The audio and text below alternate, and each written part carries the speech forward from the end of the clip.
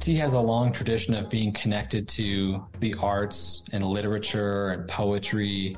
So there's a lot of poetic names as you navigate the world of tea and see these traditional names. Because, tea was originally consumed by the people that farmed it and grew it. It's really connected to the local culture in a really deep way. That kind of reminds me of wine in a way where the different styles of wine that have been produced over millennia are so closely connected to the local food cultures. So it's a really, really amazing beverage.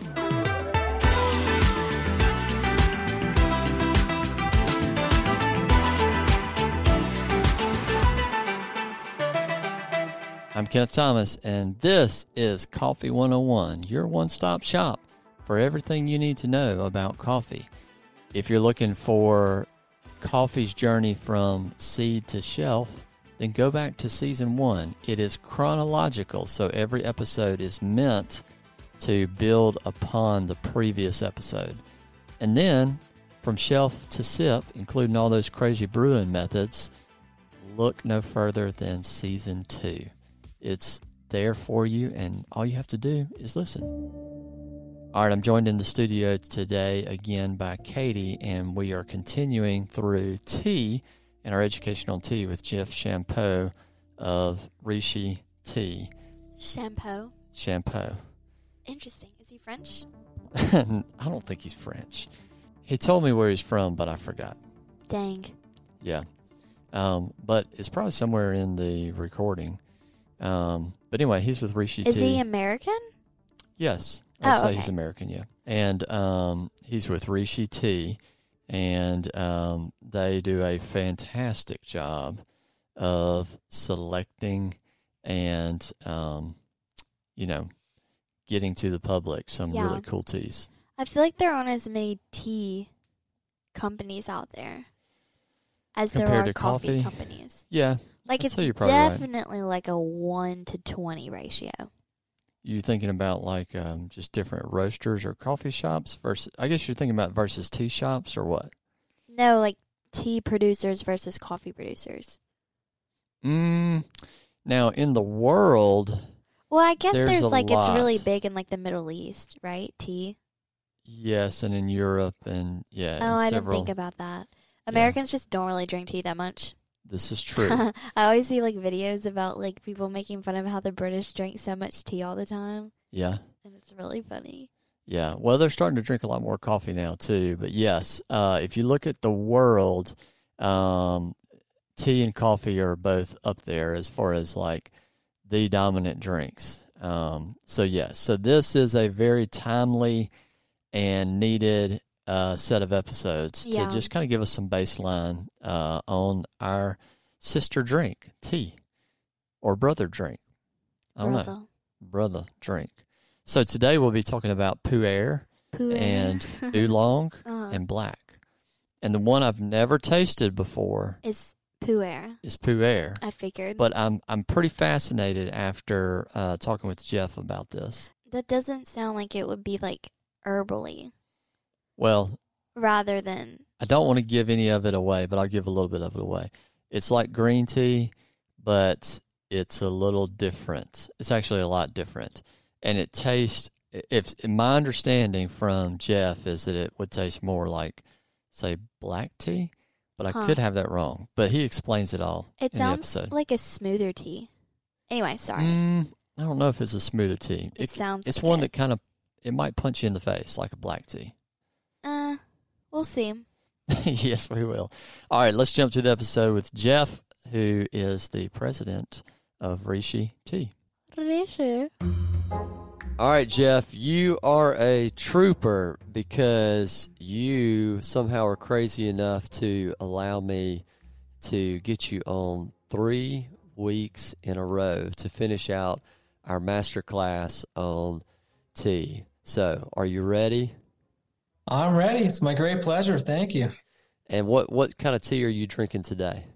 I'm drinking a sun-dried Sheng Pu'er tea from Yunnan, China. It's my favorite style of tea ever.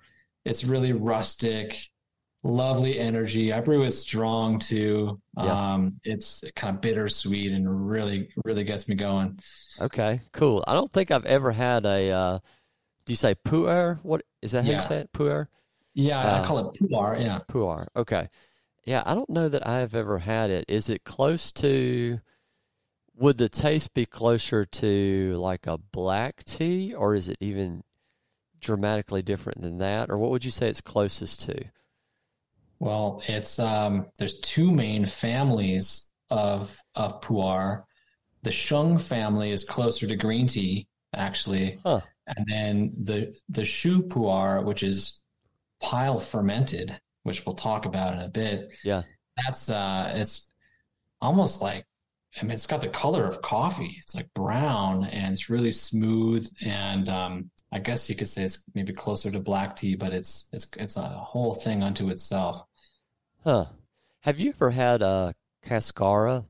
Like, Yes. okay, like how would cascara compare? Because to me, cascara tastes like, which for one-on-oneers who don't know, that's like the pulp and the skin that's dried from the actual coffee cherry that you make into a tea. And so for me, that kind of has um, like a raisin, tobacco, uh, dark cherry type of taste. Is it anywhere close to that? Yeah, and the Shu pu'er is darker, more opaque, Uh huh. and deeper. More, it's more like a stout of Okay. all. It's like the stout of the tea world. I think I'd probably like it. Yeah, yeah, I think you would. Well, I'm gonna have to try it sometime. But okay, let me back up and say, 101ers, today we've already gone through some of the basics of tea, and we went through white tea and green tea, including matcha.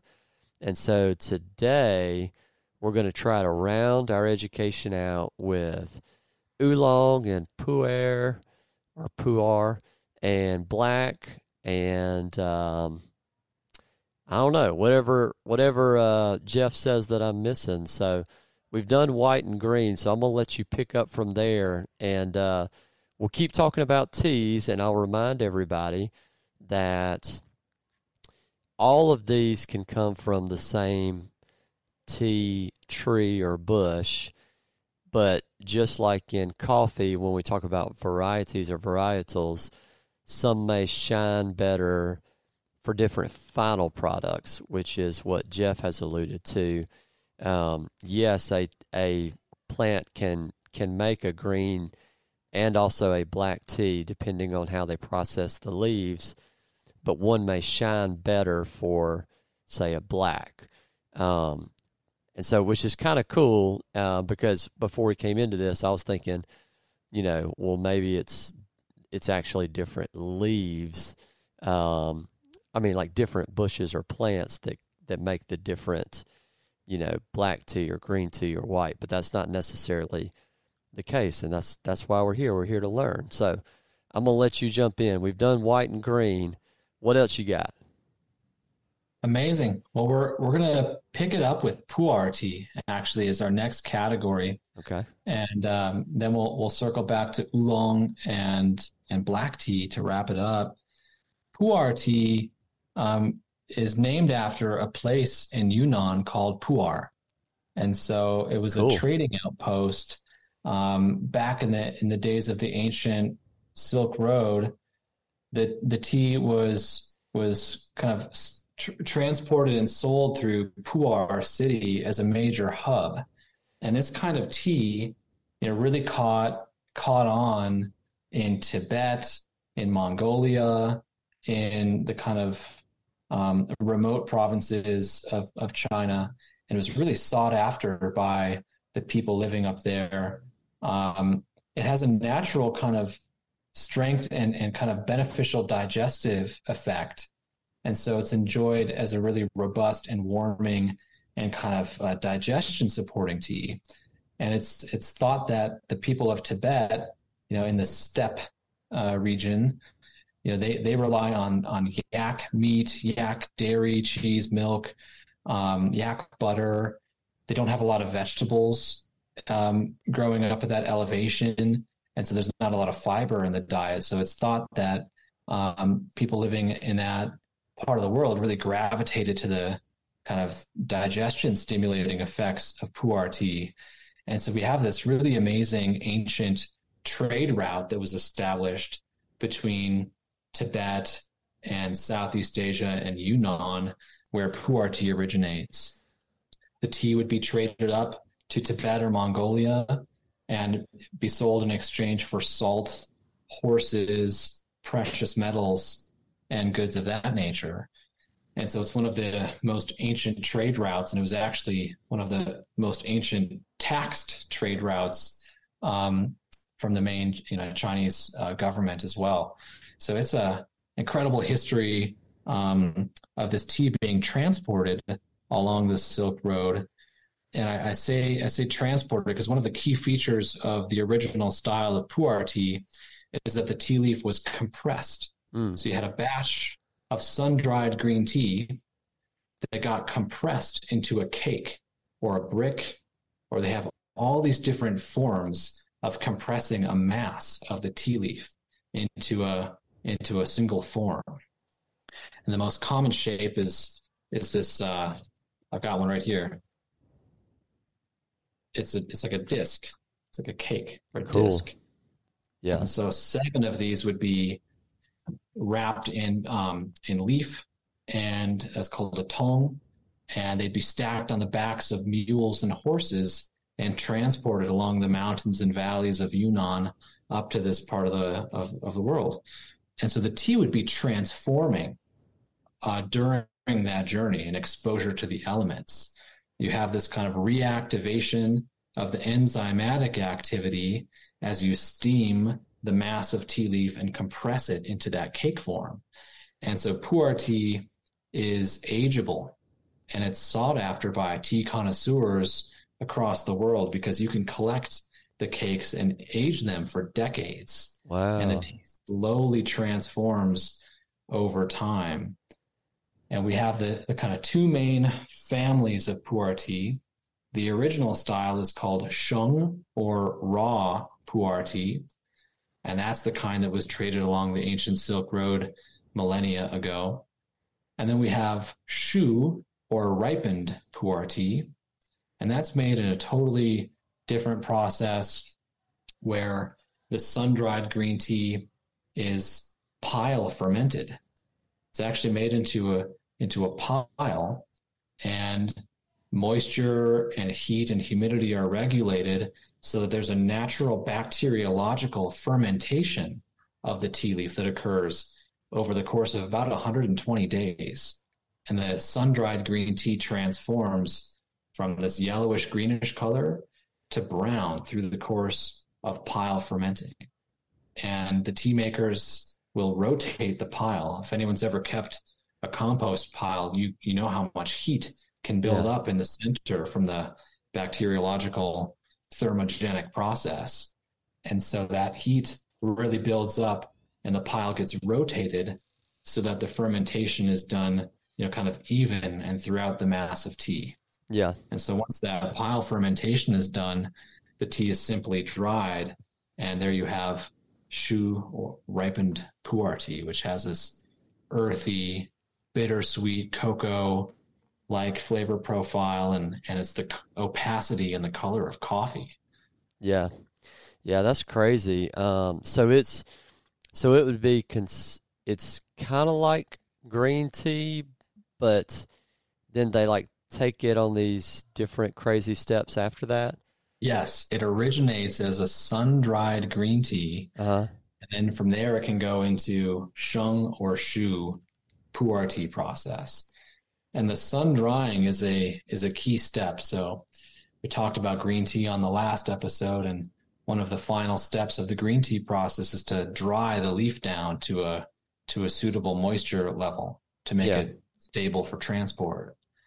And that's typically done in an oven, which thoroughly dries the tea from the inside out.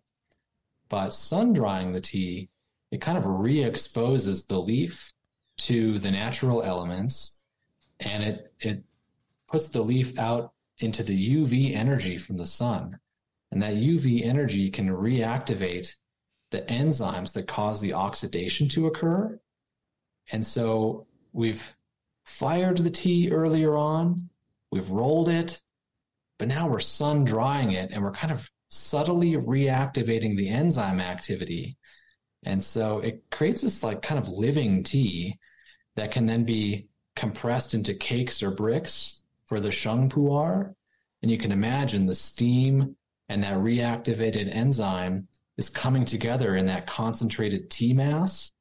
That's going to give the tea cake a platform for low and slow oxidation to occur within the tea mass over the course of years or decades of aging. Yeah. And it's remarkable. If you store the cake in a humid or warm environment, that aging is more rapid than storing the cake in a dry or cooler environment. So the way that you store it can really affect the way it transforms with age as well. Stick with us. I'm Kenneth Thomas, and this is Coffee 101. All right, 101ers, you're learning about tea. Yay, tea. And if you want to learn about coffee, then look no further than all of the previous episodes. We would love to just kind of nestle in and teach you a little bit about coffee as well. So go back and listen to those. And if you're looking for coffee, then look no further than Humble Coffee. You can go to humblecoffee.com, or you can click on the link in the show notes, and they have all kinds of single origin coffees with different roast levels, and you will surely find something that is right for you. If not, then they have a sampler. You can get a sampler. All right, let's get back to the show. I had always thought about, and I don't know, I guess this is just my assumption, was, the color of, the tea itself, made a difference as far as, like, I could look at it and I could say, okay, this is a green tea or, whatever. But, if you look at some of this, pu'er tea, that's technically a green tea, like, it looks more like a darker black tea to me. So it throws out the window for me that, that I can only rely on the color of the tea to make a difference.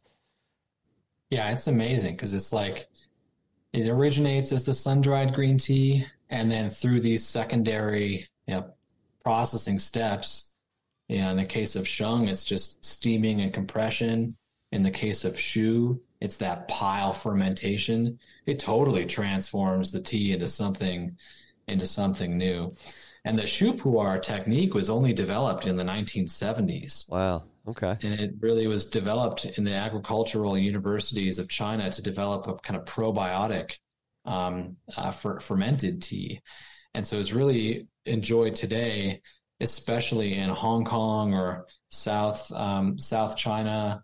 It's enjoyed in Taiwan, places where like dim sum and kind of oily foods are part of the food culture. And the tannin structure of shu pu'er is such that if you eat some oily food and then have the shu pu'er, it kind of cleanses the oily food from your digestion, and it helps kind of neutralize the fat.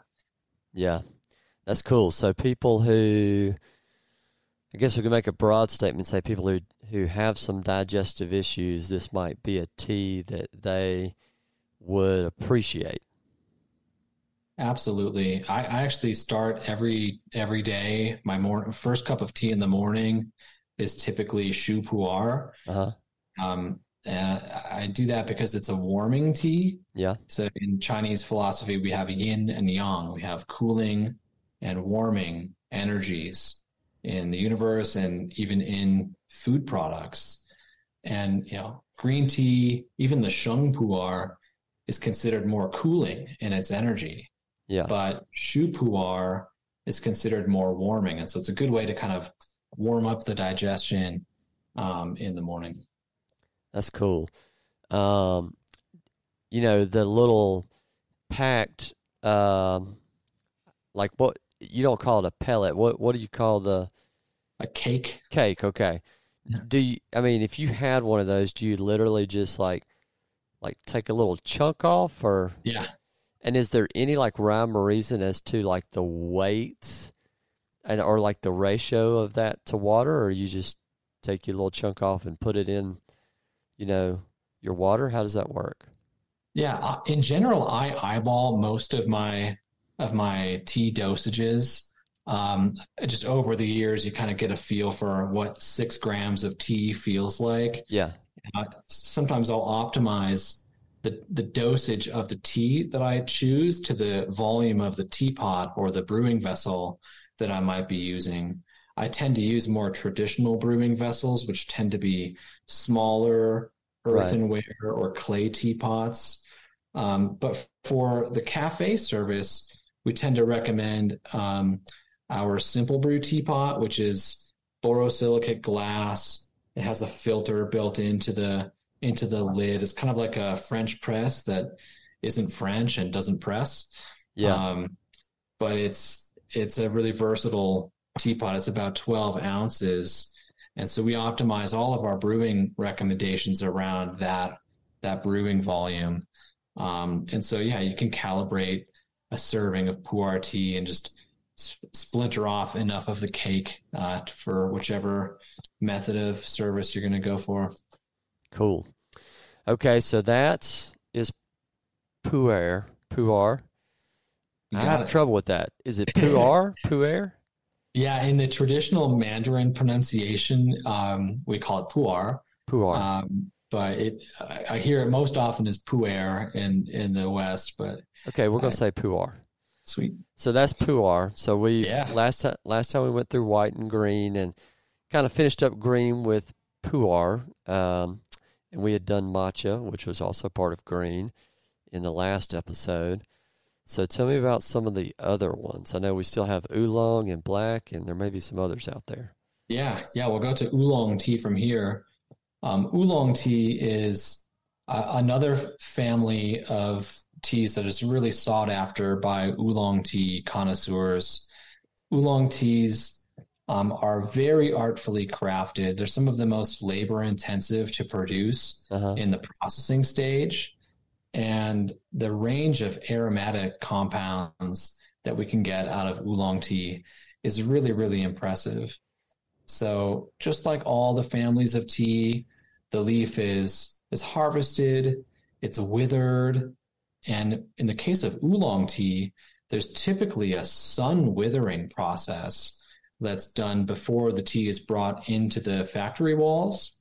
And so that sun withering helps to kind of charge up the enzymatic energy inside the leaf as a kind of first step before the leaf is brought into the factory for production. And so with oolong tea, one of the key dynamics that we're looking at is what's the degree of oxidation that we're going to be targeting. And oolong tea has one of the widest ranges of oxidation colors of all the families of tea. So there are greener oolongs that might have a greenish, yellowish leaf color and infusion color. There are some oolong teas that are kind of in the middle that might have a nice, a golden orange infusion color. And then there are oolong teas that are pushed to the far end of the oxidation spectrum and develop a nice ruby red color. Yeah, so with oolong teas, we have that entire range from green to yellow, orange to red, ruby in the oxidation spectrum that we can target. And it's really just up to the tea maker and the style of oolong that they're, desiring to produce. And so we have the leaf that's being harvested, sun withered, then brought in for further indoor withering. And it's basically gently tossing the tea leaf traditionally on this like round woven rattan mat or disc, and a massive tea leaf was put on top of it and tossed ever so gently so that we're gently bruising the leaf and breaking the cell walls inside the leaf, which is making the leaf more soft and supple and causing some of that oxidation to begin to occur. And so when we're in the factory and we smell the tea leaf that is being, processed with the Yao Qing, it's amazing. You smell a fistful of the leaf, and it's just like flowery iris and orchid aromas are filling the room. It's really, really beautiful. Yeah. And so softening the leaf in that way sets us up for the next stage of the process, which is really rolling and shaping the leaf. And we can shape oolong either into a strip roll or into a ball rolled form.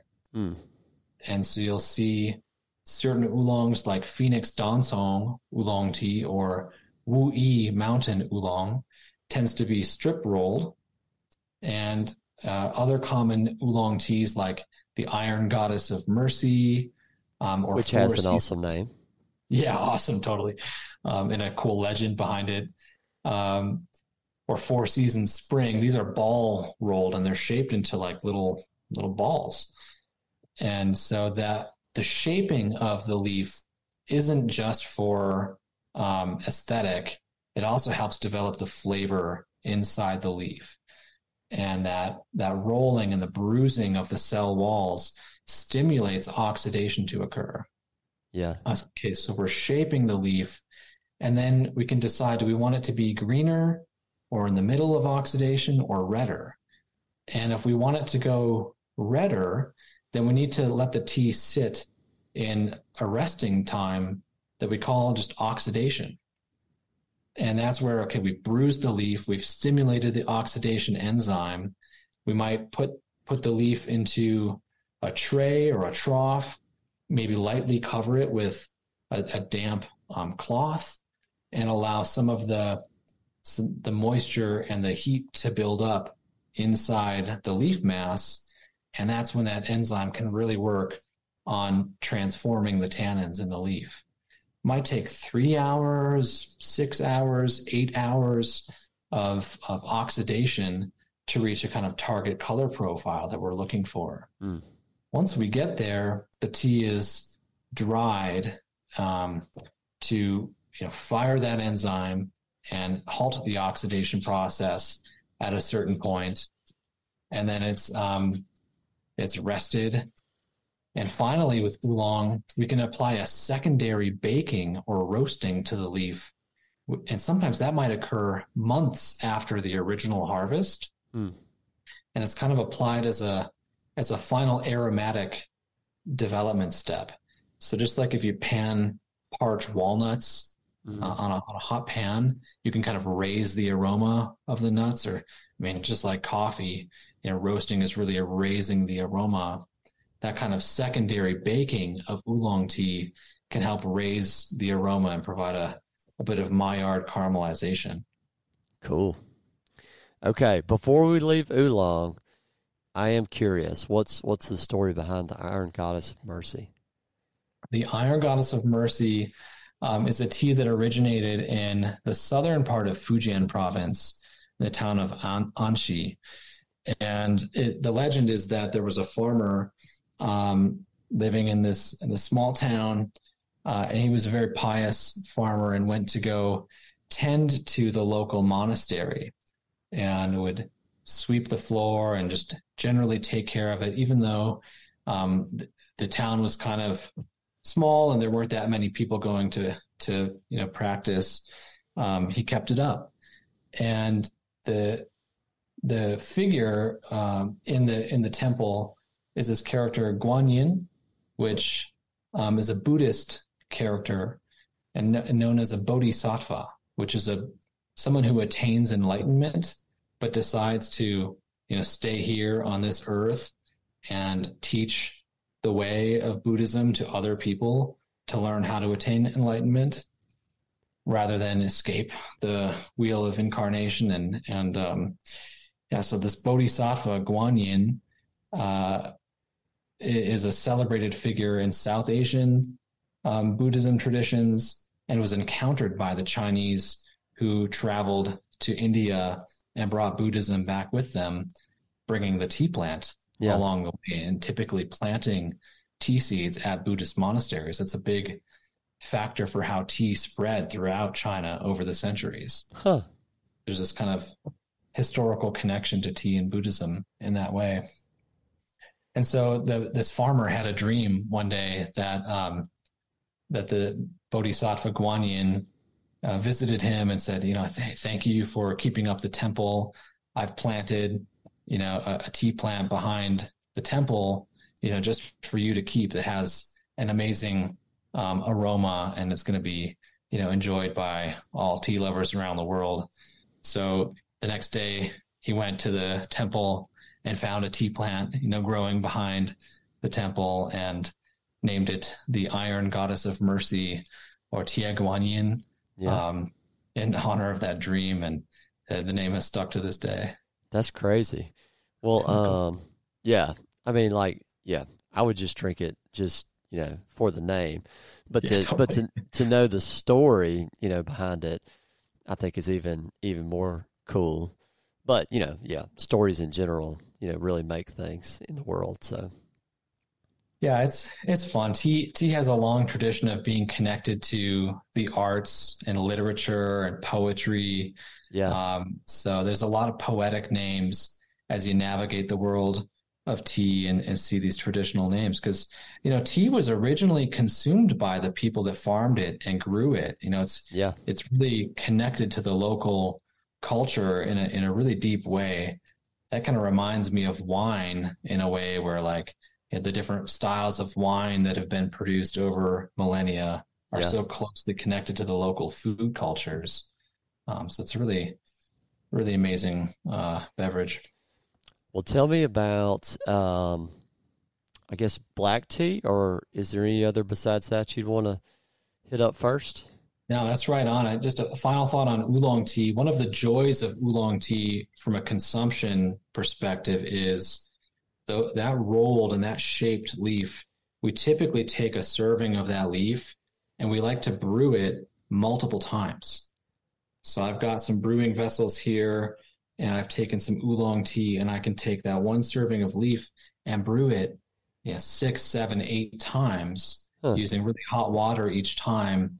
And there's a relatively high concentration of leaf to the water volume, so it's a strong dosage, but we use a short infusion time so that we're getting this kind of aromatic snapshot or expression over the course of each of those infusions.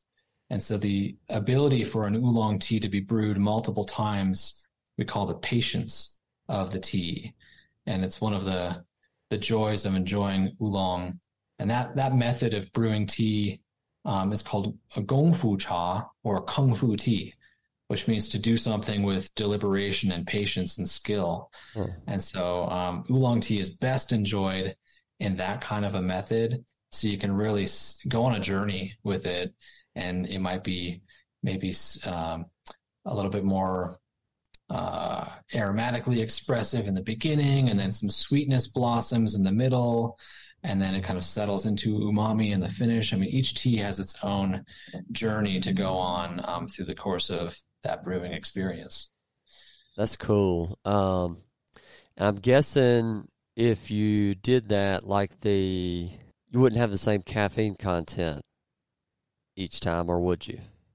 Right. No, caffeine, it comes out the most in those early infusions. Yeah. And then it kind of gradually dissipates from there as more and more of the caffeine has been pulled out from the leaf. But if somebody wanted to enjoy, we'll say, the same coffee, multiple different ways, or just over and over through time, then you would say, of all the teas we've talked about or we'll talk about, oolong is probably that deliberate or patient tea. Is that what you'd say? Yeah, I think that's right. There are certain styles of black tea that we enjoy in a similar way, but oolong tea is really intentionally crafted by the tea makers to accentuate that aromatic kind of bouquet, and that's cool. It's really best enjoyed and teased out in that way. Gotcha. Okay. Cool. Okay, tell me about black tea. Black tea is known as hong cha, or red tea, in China. And so when we look at the the oxidation chart of the world of tea, we have this green to yellow to orange to red and finally to brown. And black tea as a style of tea was originally developed in China, and it's referred to as Hongcha or red tea there because it's really oxidized into the kind of reddish spectrum of tea tannins that we call theorubigens. So would you say of all that we've talked about, is it probably the most oxidized? Yes, it's second only to the shu pu'er, that pile fermented pu'er. That goes beyond red and goes to the brown family of tannins. Okay. But beyond that, black tea or red tea gets to that reddish family of tannins. And within the world of black tea, we might have some styles that might fall on the lighter end of that range and others that push it to the deeper reddish part of that range. That's kind of a stylistic choice depending on the style of the tea maker. And we also have this dynamic of the elevation of the tea gardens.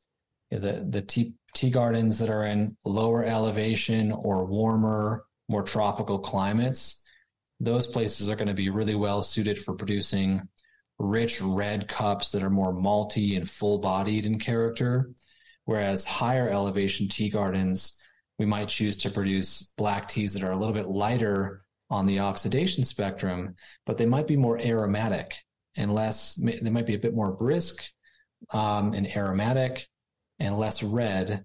So there's these different choices we can make depending on the producing region and so forth. But black tea begins just like the others. The leaf is harvested, it's withered, and then it's rolled. And that rolling is a more aggressive means of breaking the cell walls of the tea leaf. We talked in the Oolong process of that yauching, that tumbling or tossing of the tea leaf, which is a really gentle way to soften the leaf. Black tea or red tea, we get straight up and roll the tea leaf mass. Yeah. Traditionally, that was done by hand. Today, it's most often done through different kinds of equipment that might press a heavy weight down upon a tea mass that gets mechanically rolled against a stainless steel plate that has these like grooves and ribs on the plate. And so that mass turns and gets rolled and bruised against the plate. Might take 20 minutes or 30 minutes to, roll the tea mass.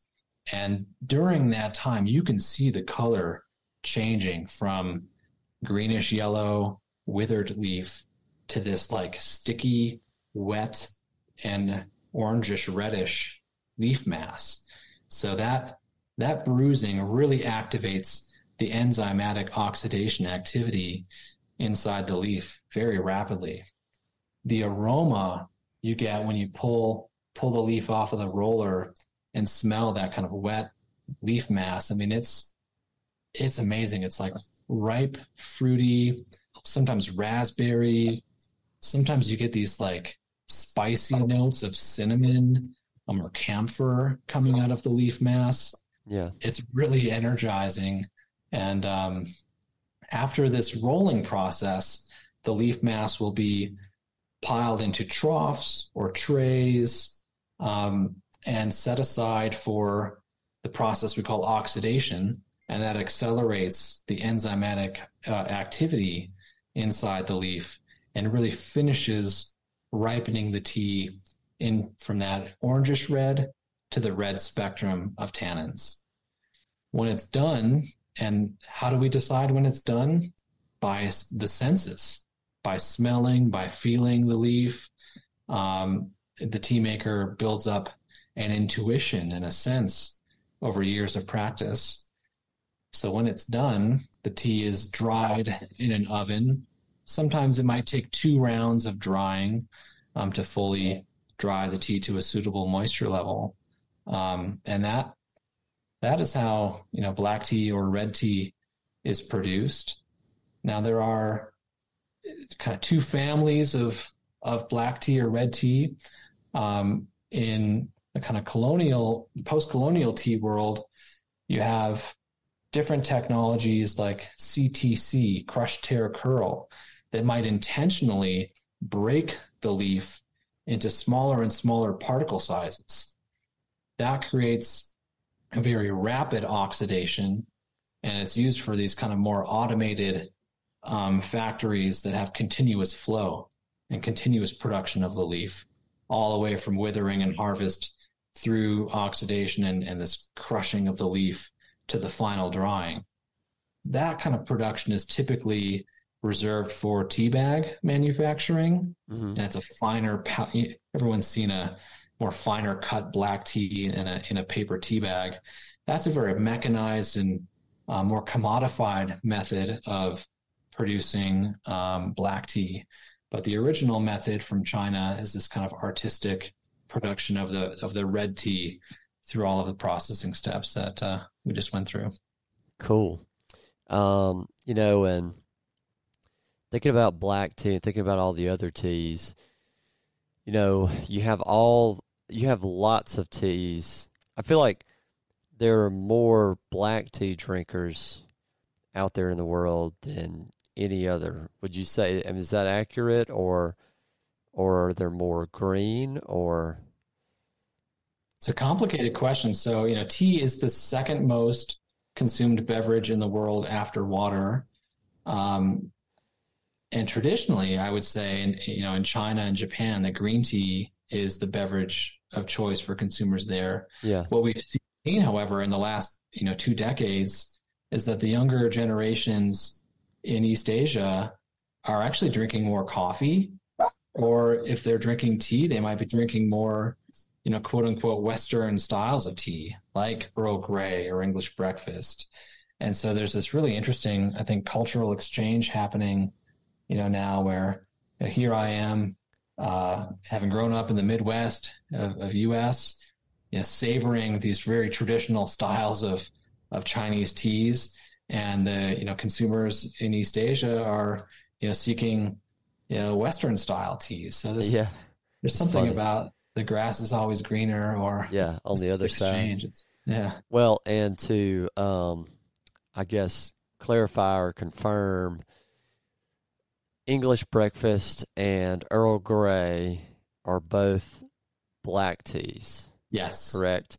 Yes. Now, what is, like, for our 101ers out there, what is the difference in those two? Because those are two very, very popular, what I would call black teas. Absolutely. They're going to be found on virtually every tea menu.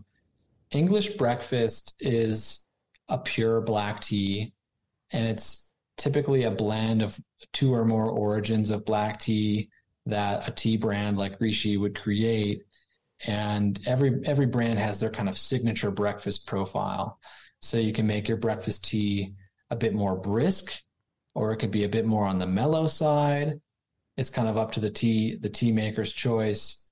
But they tend to be very red, very robust, full-bodied, and they like to stand up to a little bit of milk or sugar traditionally. Mm-hmm. I like to maybe sometimes add a touch of honey to a nice breakfast tea.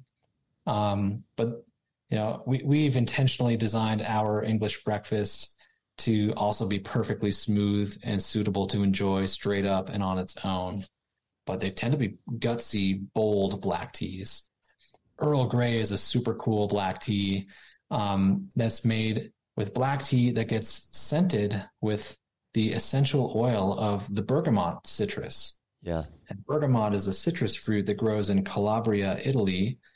Very aromatic rind and essential oils in the zest of bergamot. The fruit itself is very, very sour, very bitter, and it's not really consumed as a fresh edible fruit. However, the juice is used for little tonic shots in Italy, and we actually use the juice in a couple of our tea products as well. But the essential oil is used in perfumery, and it's used to make Earl Grey tea. We basically scent the black tea with the first pressing of the bergamot citrus. Comes out in the wintertime, and it's got this really interesting floral, almost lilac character to the essential oil. You'll also find Earl Greys out there that are made with flavorings, which are ethanol-based extracts or other kinds of extracts that are a little bit. We consider them to be inferior in the quality, just because the real deal essential oil has all of that nuance of floral and citrus components, whereas the flavorings are a bit more on the nose with a kind of orangey kind of flavor. With coffee, like what I usually say, especially for folks who like a lighter roasted coffee, if you see as a flavor note bergamot, like on anything coffee-wise, it's usually, like we usually reserve that for a good coffee. You know what I mean? Mm-hmm. Like in the specialty world, like if you see that on, something we'll say out of Ethiopia or whatever, then that's always something that's favorable. So yeah, I think of English breakfast and Earl Grey. My wife and I both probably like Earl Grey, I think a little better. But even I was thinking about, as you were talking about pu'er and about black and tannins and oxidation and getting on, we'll say, kind of the back end of the oxidation and the tannins and stuff like that. I mean, is it kind of like, can you liken it to like IPAs in beer? Because, I like an IPA, and an IPA is I hesitate to say the word bitter because I like an IPA, but like, I tend to like those better than like a, strawberry cream ale or something like that. Yeah. But that's just like my preference. Yeah, it's a great analogy. I like to think of bitterness bringing with it aromatics. Yeah. So like, hops are they are bitter, but they're aromatic too. And so like if you can develop a palate to tolerate some of that bitterness, there's an aroma to appreciate in that, right? And so it all comes down to personal taste. We have two breakfast teas. We have English breakfast and China breakfast. English breakfast is designed to be pretty traditional, brilliant red color. It's made from these Assamica strain tea plants growing in northern Thailand that offer a really robust cup, malty, a bit brisk, and it's got a nice heft to it. It can definitely stand a little dash of cream or milk. It's also, totally awesome straight up. But our China breakfast tea is modeled after a traditional black tea of China called Dianhong, or Yunnan Red, which is classically very mellow. It has notes of raisin, caramel, red date, and it's much smoother and easier on the palate in terms of the astringency and bitterness compared to, say, English breakfast. So even within this world of like breakfast teas, we can offer that kind of range. Yeah. It all comes down to personal taste at the end of the day. Yeah, that's cool. Okay, and I was thinking about with black tea, the only thing I can think that we haven't hit, and I'm sure there's others, but this would be one that people might be interested in, would be chai. Oh, yeah. So that has a black tea base, right? Or am I wrong? It does, yes. But it's got other stuff in it. Yes. So what is chai? Yeah, chai, awesome. There's actually a really, really cool map infographic that went viral a couple years ago that shows the etymology of the word chai and how it relates to tea. So in Chinese, the word for tea is cha. And so there's part of the world where the growth and distribution of tea follow the linguistic pattern of cha. And so chai is one of those examples. So chai in Hindi simply means tea. Oh, so you would, okay, so actually, not to interrupt you, but to interrupt you, because I remember, now that you say that, I remember somebody saying like, like it's redundant to say chai tea. Yes. It's like you're saying TT. It's right. It's Okay. right. Chai means tea in Hindi, and it's typically referred to as masala chai. So masala is like mixed spices. And so all of the amazing spices used in South Asian cuisine are kind of referred to as masala spices. So masala chai, mixed spice tea, is the kind of family of what we call chai. And this linguistic pattern is really interesting. There's a dialect of Chinese in Fujian that referred to tea as te. And so some of the global sales of tea from Fujian through the Dutch and through the English back in the 17 and 1800s, that brought the word tea to the Western world. And so the countries that sourced tea via the ocean typically refer to tea as tea, whereas the other countries like India that got tea through the diaspora out of China over land, they refer to it as chai or cha. And so you can see that all over the Mideast as well. But masala chai, mixed spices tea, is a very traditional and awesome way to enjoy tea. It's typically a black tea, and we like to use a nice, strong, robust black tea that's going to deliver a good base of tannin for us to build off of. And then there's a whole array of spices that can be mixed with the tea: ginger, cardamom, cinnamon, cloves, black pepper, maybe allspice, maybe pink peppercorns. There's all assorted spices that can be blended in with the tea. And the traditional way to prepare masala chai is to make a really strong concentration. And it's typically by simmering on the stovetop and bring the tea and the spices to a simmer and make a nice rich concentration. Then to strain that and add steamed milk to the tea and spice mixture. And so you've got like equal parts tea spice mix and steamed milk. And then it can be sweetened to taste. And, sweetness preferences vary based on the consumer. And there's even I think a lot of consumers that are looking for low or no sweetness in their beverages and food these days. But I will say a little bit of sweetness brings some harmony to a traditional masala chai. It helps to kind of energize the spices across the palate. So, I do recommend, even if you're a consumer with a preference for low sweetness, consider honey or consider, alternate types of sweetness to really bring your chai to life. Yeah. No, I would agree. I think I like, a little bit of sweetness. And I do think, at least for me, it probably accentuates a lot of those spices that are in there. But okay, let's jump to like temperatures and times, brew times for the ones that we talked about today.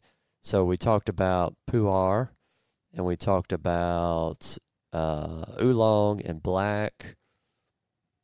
Did we talk about others? Was that it? Yeah, chai too. These ones are pretty easy.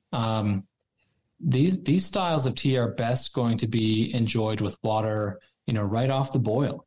Okay. The nature of oxidizing these teas to the deeper end of the spectrum makes them really well suitable to handle higher water temperatures for the best extraction. So black tea, pu'er tea, oolong tea, I'm typically brewing right off the boil.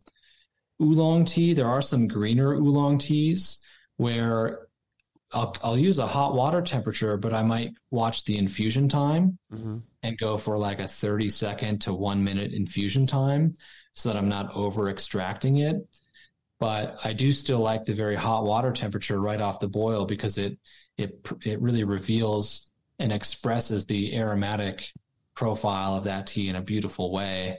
Whereas if you go for a cooler water temperature, say on the oolong, I'd be looking for that aroma in the cup, and I wouldn't quite find it all the way there. Mm. So yeah, these teas right off the boil. Black teas infusion range, we're typically looking at 3 to 5 minutes. If it's a really brisk tea, 3 minutes might suffice. Right. But most black teas are going to really peak at about 4 or 5 minutes.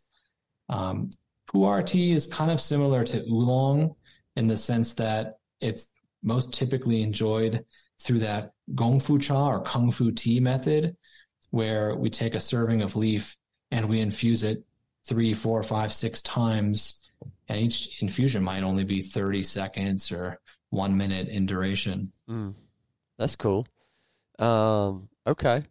Well, one other thing I wanted to make sure that we hit before we wrap things up is kind of pros and cons of, like a little tea satchel or like a tea bag versus like loose leaf. Like where are there differences, or are there differences in those two kind of styles of presenting tea? Yeah, right on. Loose leaf tea is what I enjoy every day as a tea maniac. I love loose leaf tea because I can, adjust the dosage to my liking, which for me means typically stronger than the average. Yeah. But you can really adjust the dosage to the size of the teapot or the brewing vessels. And it's really well suitable for those multiple infusions that we talked about. And the sachet is an awesome solution for when I'm traveling. I definitely take sachets with me. It's a nice, convenient packaged format. And Rishi's sachets are pyramid in shape, so we fit a full serving of tea inside sachets. So they do produce a really rich cup, and that pyramid allows the room for the leaf mass inside to really expand and infuse fully, compared to, say, a paper tea bag, which is flat in shape and doesn't offer as much space for the tea to expand. And I love our sachets because the mesh is actually made from a plant-based and biodegradable material called PLA. Uh-huh. And so it's commercially biodegradable, plant-based, and totally free of like microplastics and that kind of stuff. We've had it, tested with a leading food science lab. So yeah, sachets, we think of it as offering the loose leaf experience, but just with the convenience of,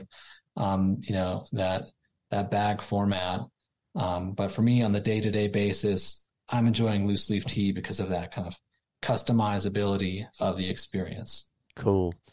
Okay, well, I want to get to, I want to ask you something about Rishi in a second, but before we segue to that, can you think of anything else, we'll say T101, like that in these 3 episodes we haven't hit that you're like, we definitely need to hit this?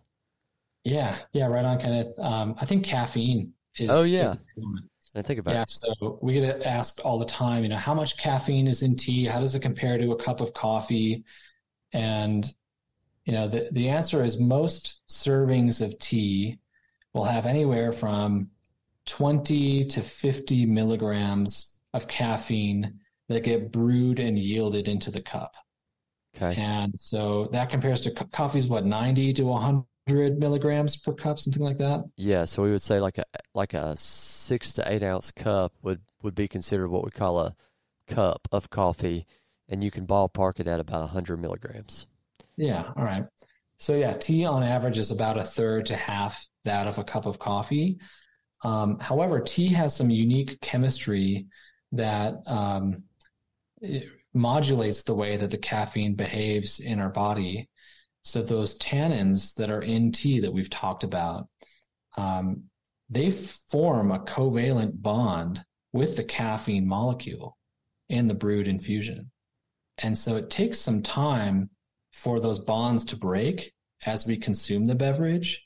And so you get this kind of slow release of the caffeine into the system as that process unfolds.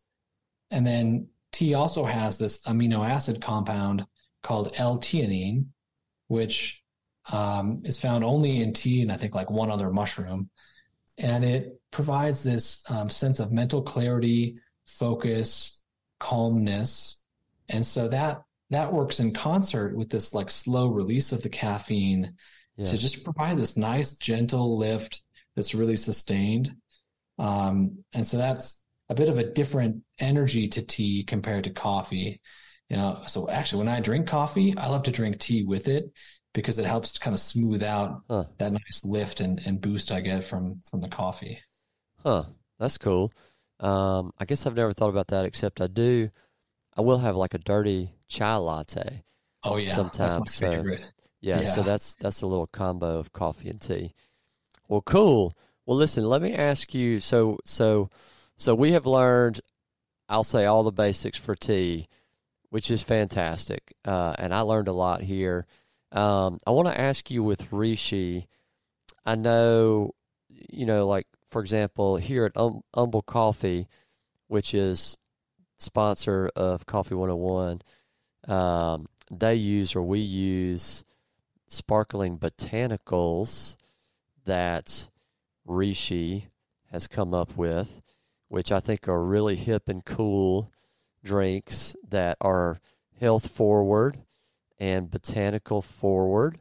Tell us a little bit about that side of Rishi before I let you go today. Oh, yeah. Thank you, Kenneth. The sparkling botanicals are super fun. We developed them actually in kegs in 2018 and 2019 and had a small pilot program of offering these teas on tap. We were inspired by all the nitro coffee on tap that we saw developing around that time. And through further R&D, we really found ready to drink, packaging up beverages in cans is a cool way for us to get tea in front of younger consumers and just reach consumers at a different occasion or different part of their day. So we wanted to create something that we would love to drink ourselves, that have all the sophistication of the kind of classic Rishi herbal tea blends that we make, but offer it in that convenience of a can. And so they're super cool. They're made strictly with plants and botanicals, herbs and spices. Some of them have tea as well and have a slight amount of caffeine from tea. Others are strictly herbal or botanical, and they're made without added sugar. So they have maybe a little bit of natural, like yuzu juice or bergamot juice, for instance, to help bring the right acidity level for shelf preservation. And that might bring with it 1 or 2 grams of natural plant sugars that get yielded into the can, but there's no added sugars. And so you get this really cool, sophisticated craft beverage.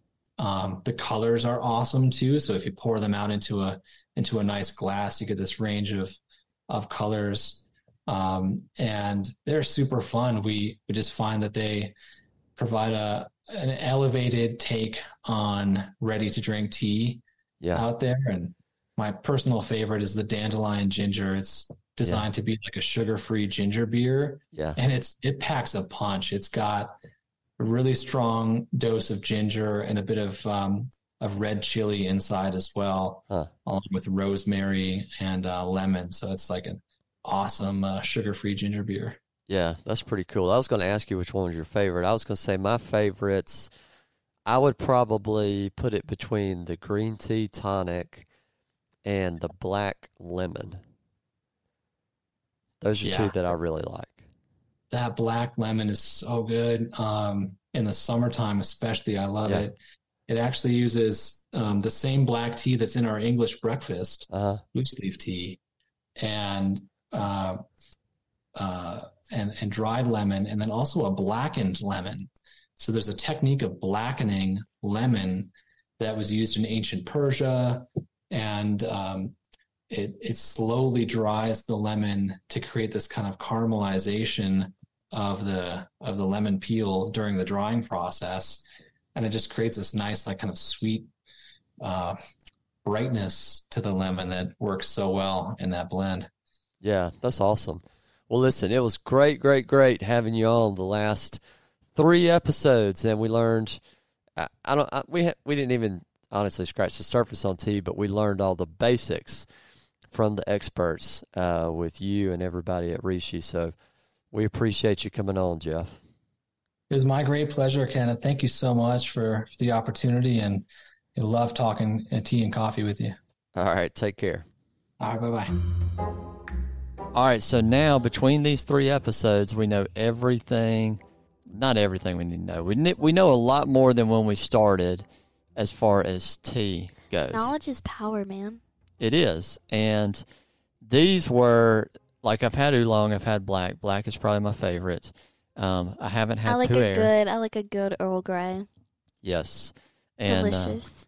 Yeah, I like an Earl Grey. I like an English breakfast. Yeah, but I like an Oolong too. And now I know, like, the little nuances as far as the differences and how they, we'll say, process the leaves and you know, to make the different teas. Now you can impress all your British friends. And friends in general who drink tea. But especially your British friends. Yes. So, yeah, we will stereotype the British. Would you like a spot of tea? And we will say that, yes, they are tea drinkers. Would you like a spot of tea? I don't know if I can get into an accent right now. No, you must. We must have tea time. Oi. No, that would be Australian. I feel like that's a bit more Australian, mate. You're all poured out. Yeah.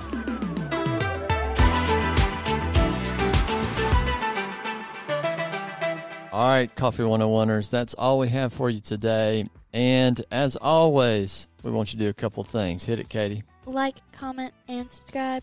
No. Try again. You can do all those things. Rate, comment, and subscribe to the podcast. /follow the podcast. And? Tell your friends. Yes. Please. And if you have questions. Please tell your friends. We're desperate. We're not desperate. I'm kidding. But if you have questions, then leave them in the review section or in the little comment section of the review. Yeah, do that, and then rating. we can find you and talk to you about that. Or at least talk about it on the podcast, Because we love answering questions. Or in real life. Yep. All right. We might just show up at your doorstep. So go ahead. All right. Until next time, love y'all. See ya. This is Kenneth, Coffee 101.